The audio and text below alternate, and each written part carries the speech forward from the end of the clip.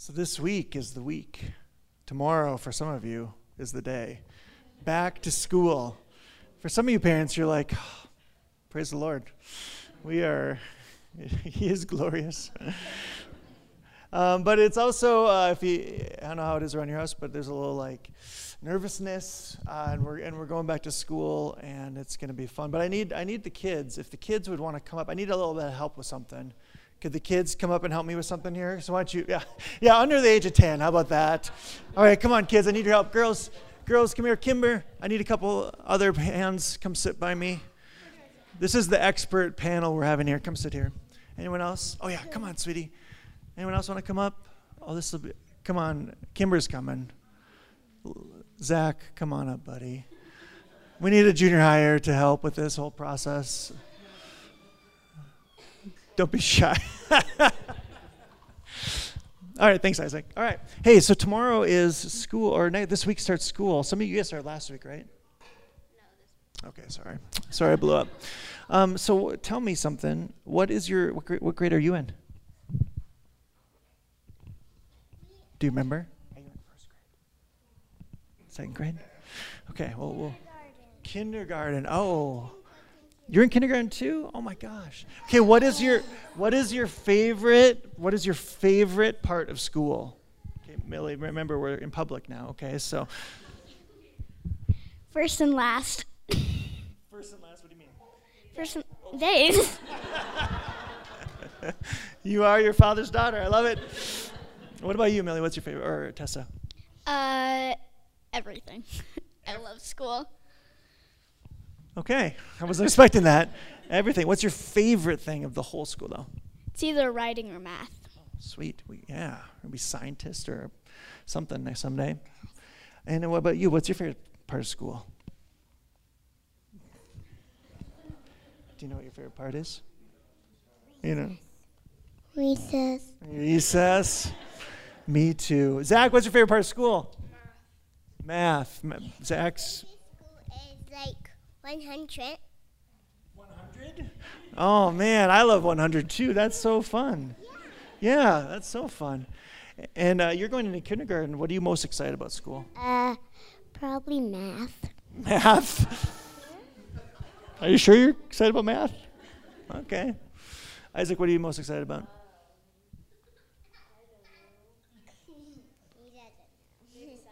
Science? Liam, what about you? Science, yeah. What's the least favorite part of school? Oh, gosh. All right, Millie. Least favorite part.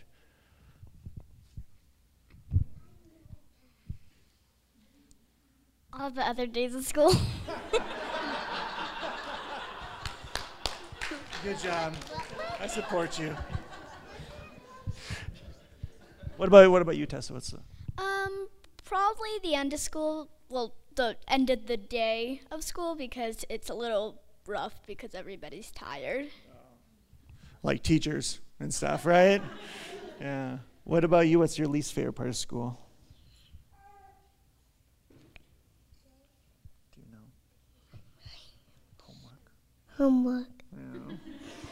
What about you? Homework. Homework, yeah. What about what's the least favorite part of school? 100. Can I go to 100? 100? Yeah, okay. Kimber, I told you Kimber's the cutest. What about you guys? Least favorite part of school? Social studies. Social studies, yeah. English. Oh my gosh. So it's back to school. Are we excited or are we not excited? Overall. I'm excited. You're excited? Okay. Cool. It's going to be a good year. You know what? All of us parents and all of us here are going to pray for you guys this week. We're really excited for what God has for you. Does that sound good? Okay, can we pray for them? Why don't you lift your hand out? We're going to pray for the kids and anyone who's out there. We'll pray. We'll pray for them as well. Are you guys ready to pray? And then for all the middle schoolers who are so cool back there, high schoolers, we'll pray for all y'all too. Lord Jesus, we just thank you for these kids as they go back to school this week. I thank you, Lord, that you love each heart so, so dearly. God, you have such a great plan for each kid here, and not just for their future, but for their today, for their school year, God, that they would show your love to other people, that they would be light and salt to a place that needs it, Lord, and that you'd be with them. You keep them healthy, you keep them safe, you keep them strong. And you bless them, Lord Jesus. In your name we pray. Amen. Amen. Can we give them a round of applause? Good job, guys. Thank you. Oh, that was so good. We could just do an hour more of that, huh? Hey, so after church today, we're going to have a barbecue. We're going to make breakfast. So you're all welcome to stay for that, obviously. And when you see one of the kids, just give them a high five and tell them you're praying for them. Does that sound good? So I remember the first day maybe the first couple weeks I dropped my son off his first days of school. And I remember for the first time in my life, I remember dropping him off. He was looking at me as he went to the playground, and then I left, and I was like, oh my gosh, I have no control over anything. Do you guys remember that moment where you realized the control you thought you had of making these kids just everything you want them to be it doesn't even exist. And so it's like kind of terrifying, right? But there's a Heavenly Father and there's a Savior who loves your kids way more than you ever could, just so you know. And he's with them every second of the day. So one of the things I want to talk about for the last 10 minutes here is just how do we pray for our kids this year? Like I prayed here, I don't want my kids just to believe that God has a plan for them someday. I don't want them to believe that someday God's going to use me. Someday I'm going to have a purpose in my life, that God is going to work in my life someday. I believe, and I think we all would agree, that God wants to work in each person's life right now. Like today is the day that God wants to work in their life. So how do you pray for your kids? How do we help them live out the life of Jesus, not when they're 25, when they get through their college phase and all that stuff, right? But today, how do they do that? So in my life, I have what I call like a mantra prayer. It's a prayer that I pray for our kids every night. It's the same thing. Sometimes I have it so memorized that I just kind of rattle it off. And then sometimes I catch myself needing to stop and be like, okay, what is this prayer I'm praying? And so I would encourage you guys in your own life with your own kids to develop your own like family. It's almost like in our house, like a family prayer that we pray. I pray for my kids every single night. So I'm going to share that with you.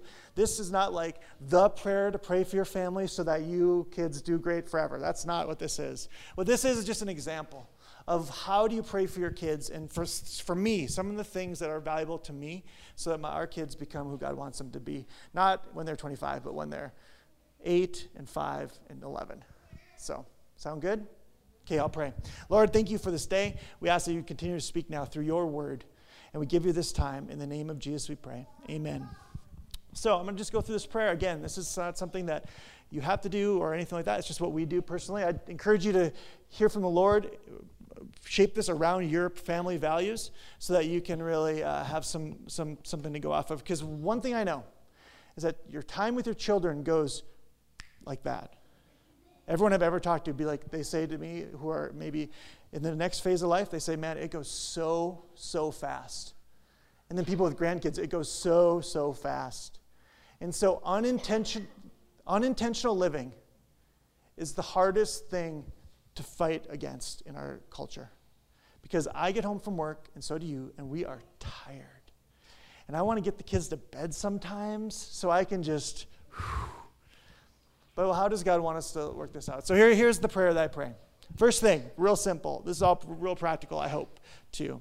Thank you for blank. Blank is no one's name, but blank, you insert said name there, right? Thank you for Isaac. Thank you for Ella. Thank you for Clara. Okay, these words we say as kind of like, thank you. But when Jesus asks us, or he tells us how to pray, he says, Father in heaven, hallowed be your name. The first thing he does is he gives thanks. Thank you, God, for who you are. So the first thing we do in our prayer is we give thanks for our children. In Psalms 127, it says this, behold, children are a heritage to the Lord, the fruit of the womb a reward. Like arrows in the hand of a warrior are children of one's youth. Blessed is the man who fills his quiver with them. When I first had our first kid, I was like really afraid of not being a good dad. Anybody?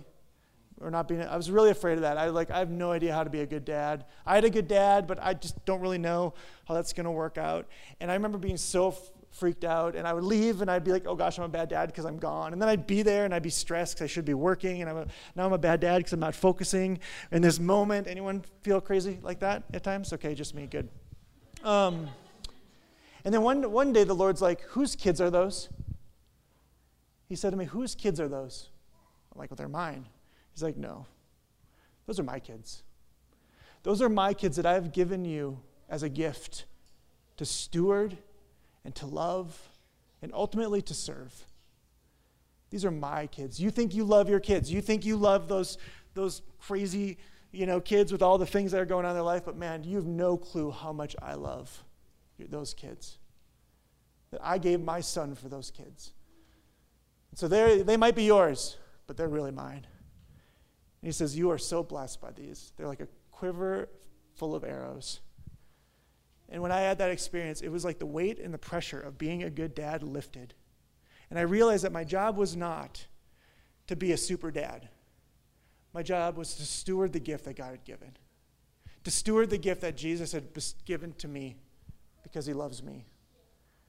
So when I say thank you for Ella, and thank you for Clara, and thank you for Isaac, it's not like thank you for these kids that are mine. It's like thank you, Lord, for the gifts that they are. Even some days when they ain't that good at a gift. Talking to you. So thank you, Lord, for them. Then this is my next statement. I pray this always second. Fill them with your spirit to overflowing. Fill them with your spirit to overflowing. Galatians 5:22.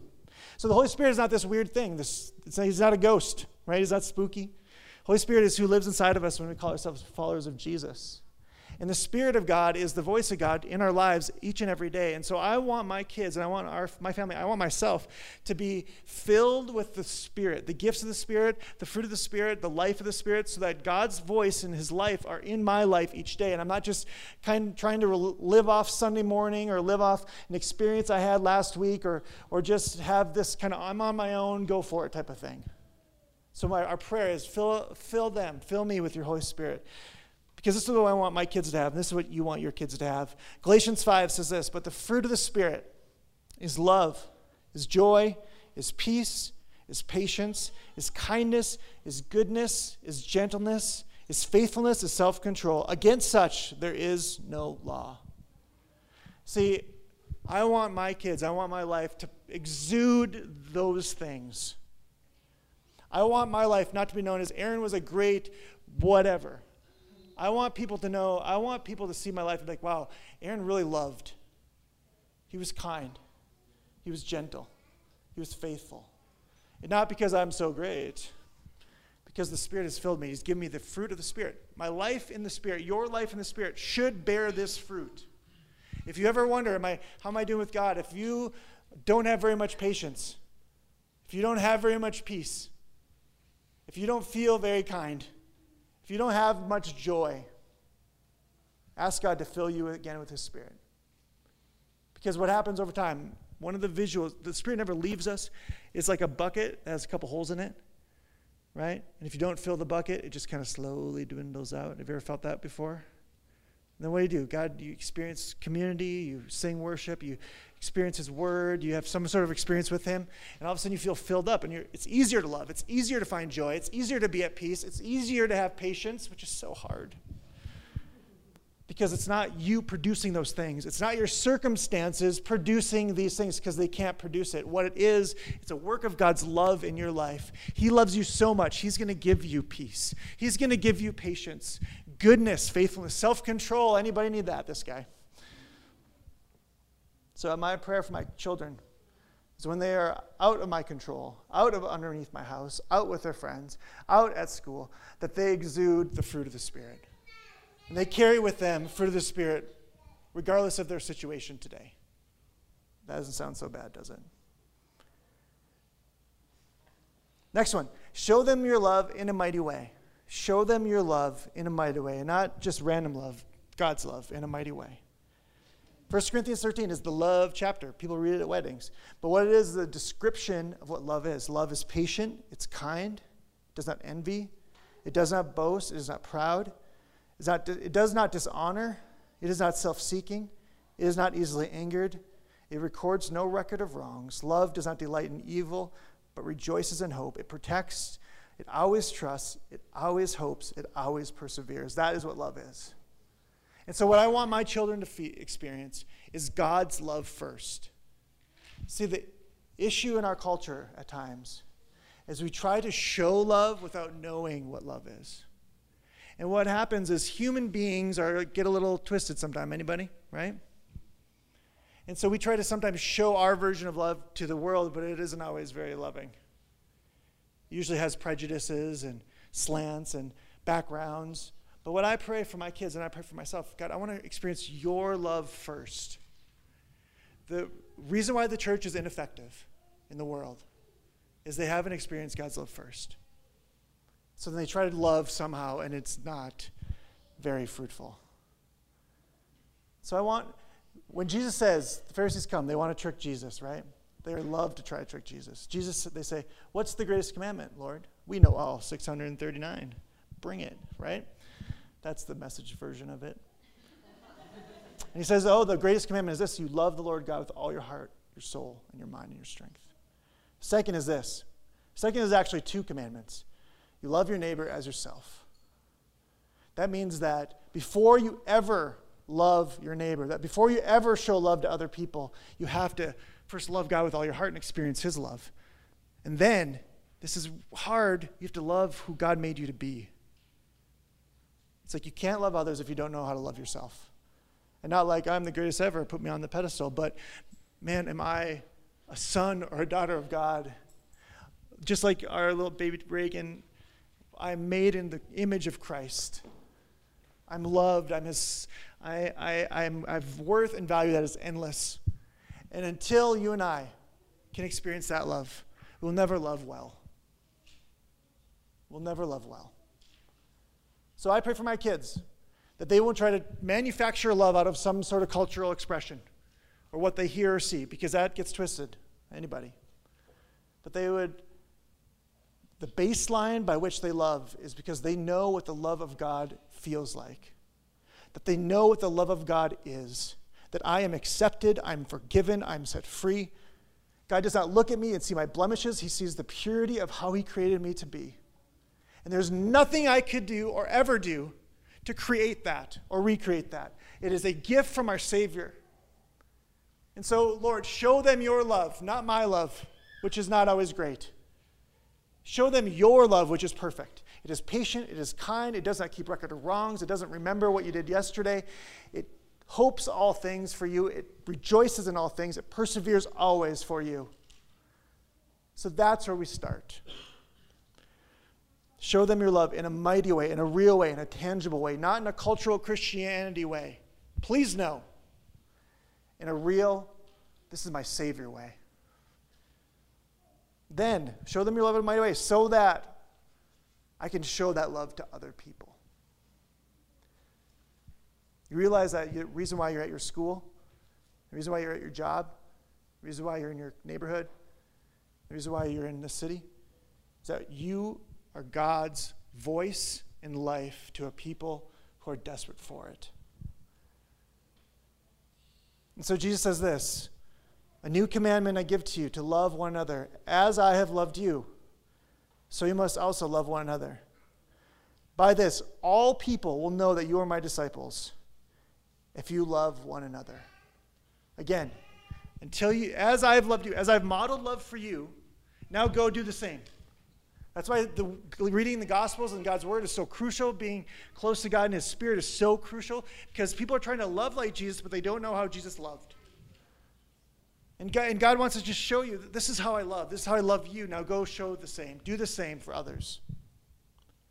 You and I will not be looked at in heaven by how well we did in our careers. We will be judged and we will be asked about by our Savior, how well did you love? And so I want my kids to have 4.0s. I want my kids to all get full ride scholarships. Please, Lord. Won't He do it? Right? But what I mostly want my kids to do is to love really, really well. To love people in their classes that no one else will love. To love the person that's the biggest bully and the biggest jerk, even if they get the same treatment. I want my kids to have thick, thick skin and a soft, soft heart so they can love well. Show them your love in mighty ways so that you can show your love for others. That is our job as believers. That's why we gather. It's not so we can feel really good for next week.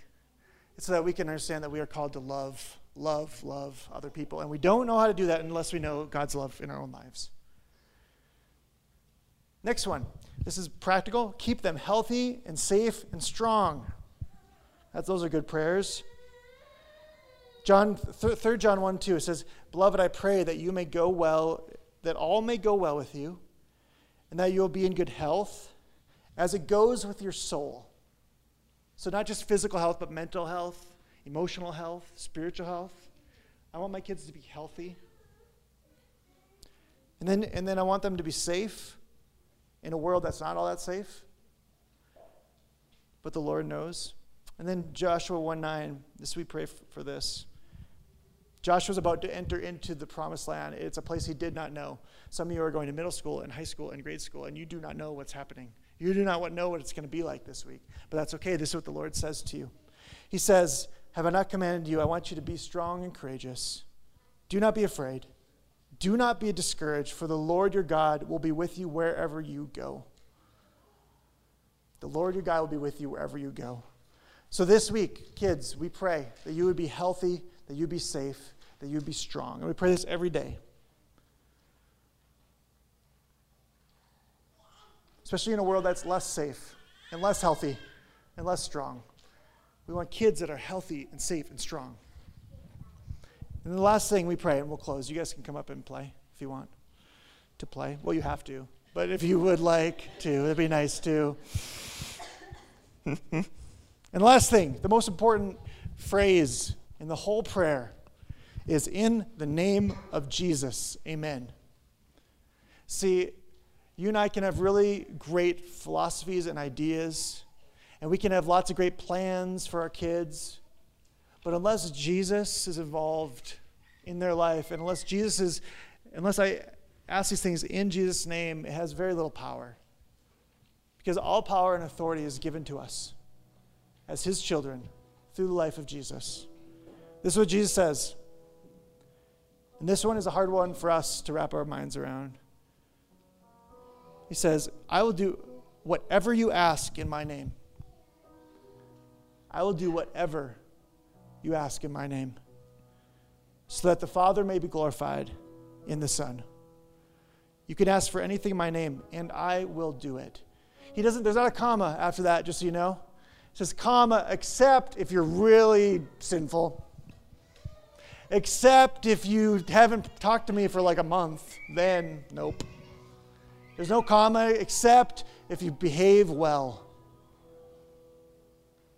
The promise is this. The prayer of a righteous person is very powerful. It's very powerful. And that means you and I, because of Christ, are righteous. And so we have this opportunity to pray for things and ask God to do it, and he will do it in his time and for his glory. So when you pray with your kids, what happens at the beginning is only as important as happens at the end.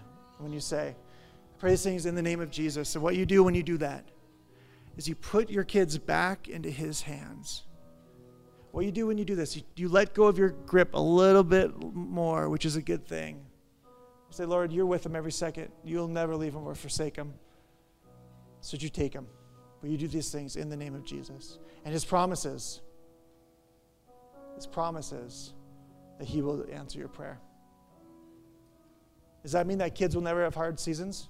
Absolutely not. Does that mean that you might have a couple of years where you're like, what's going on with this kid? Or that you might have a prodigal son or a daughter? No, it doesn't mean that. But what it does mean is that God's presence and his promise will always stand through the hardest times, through the best times.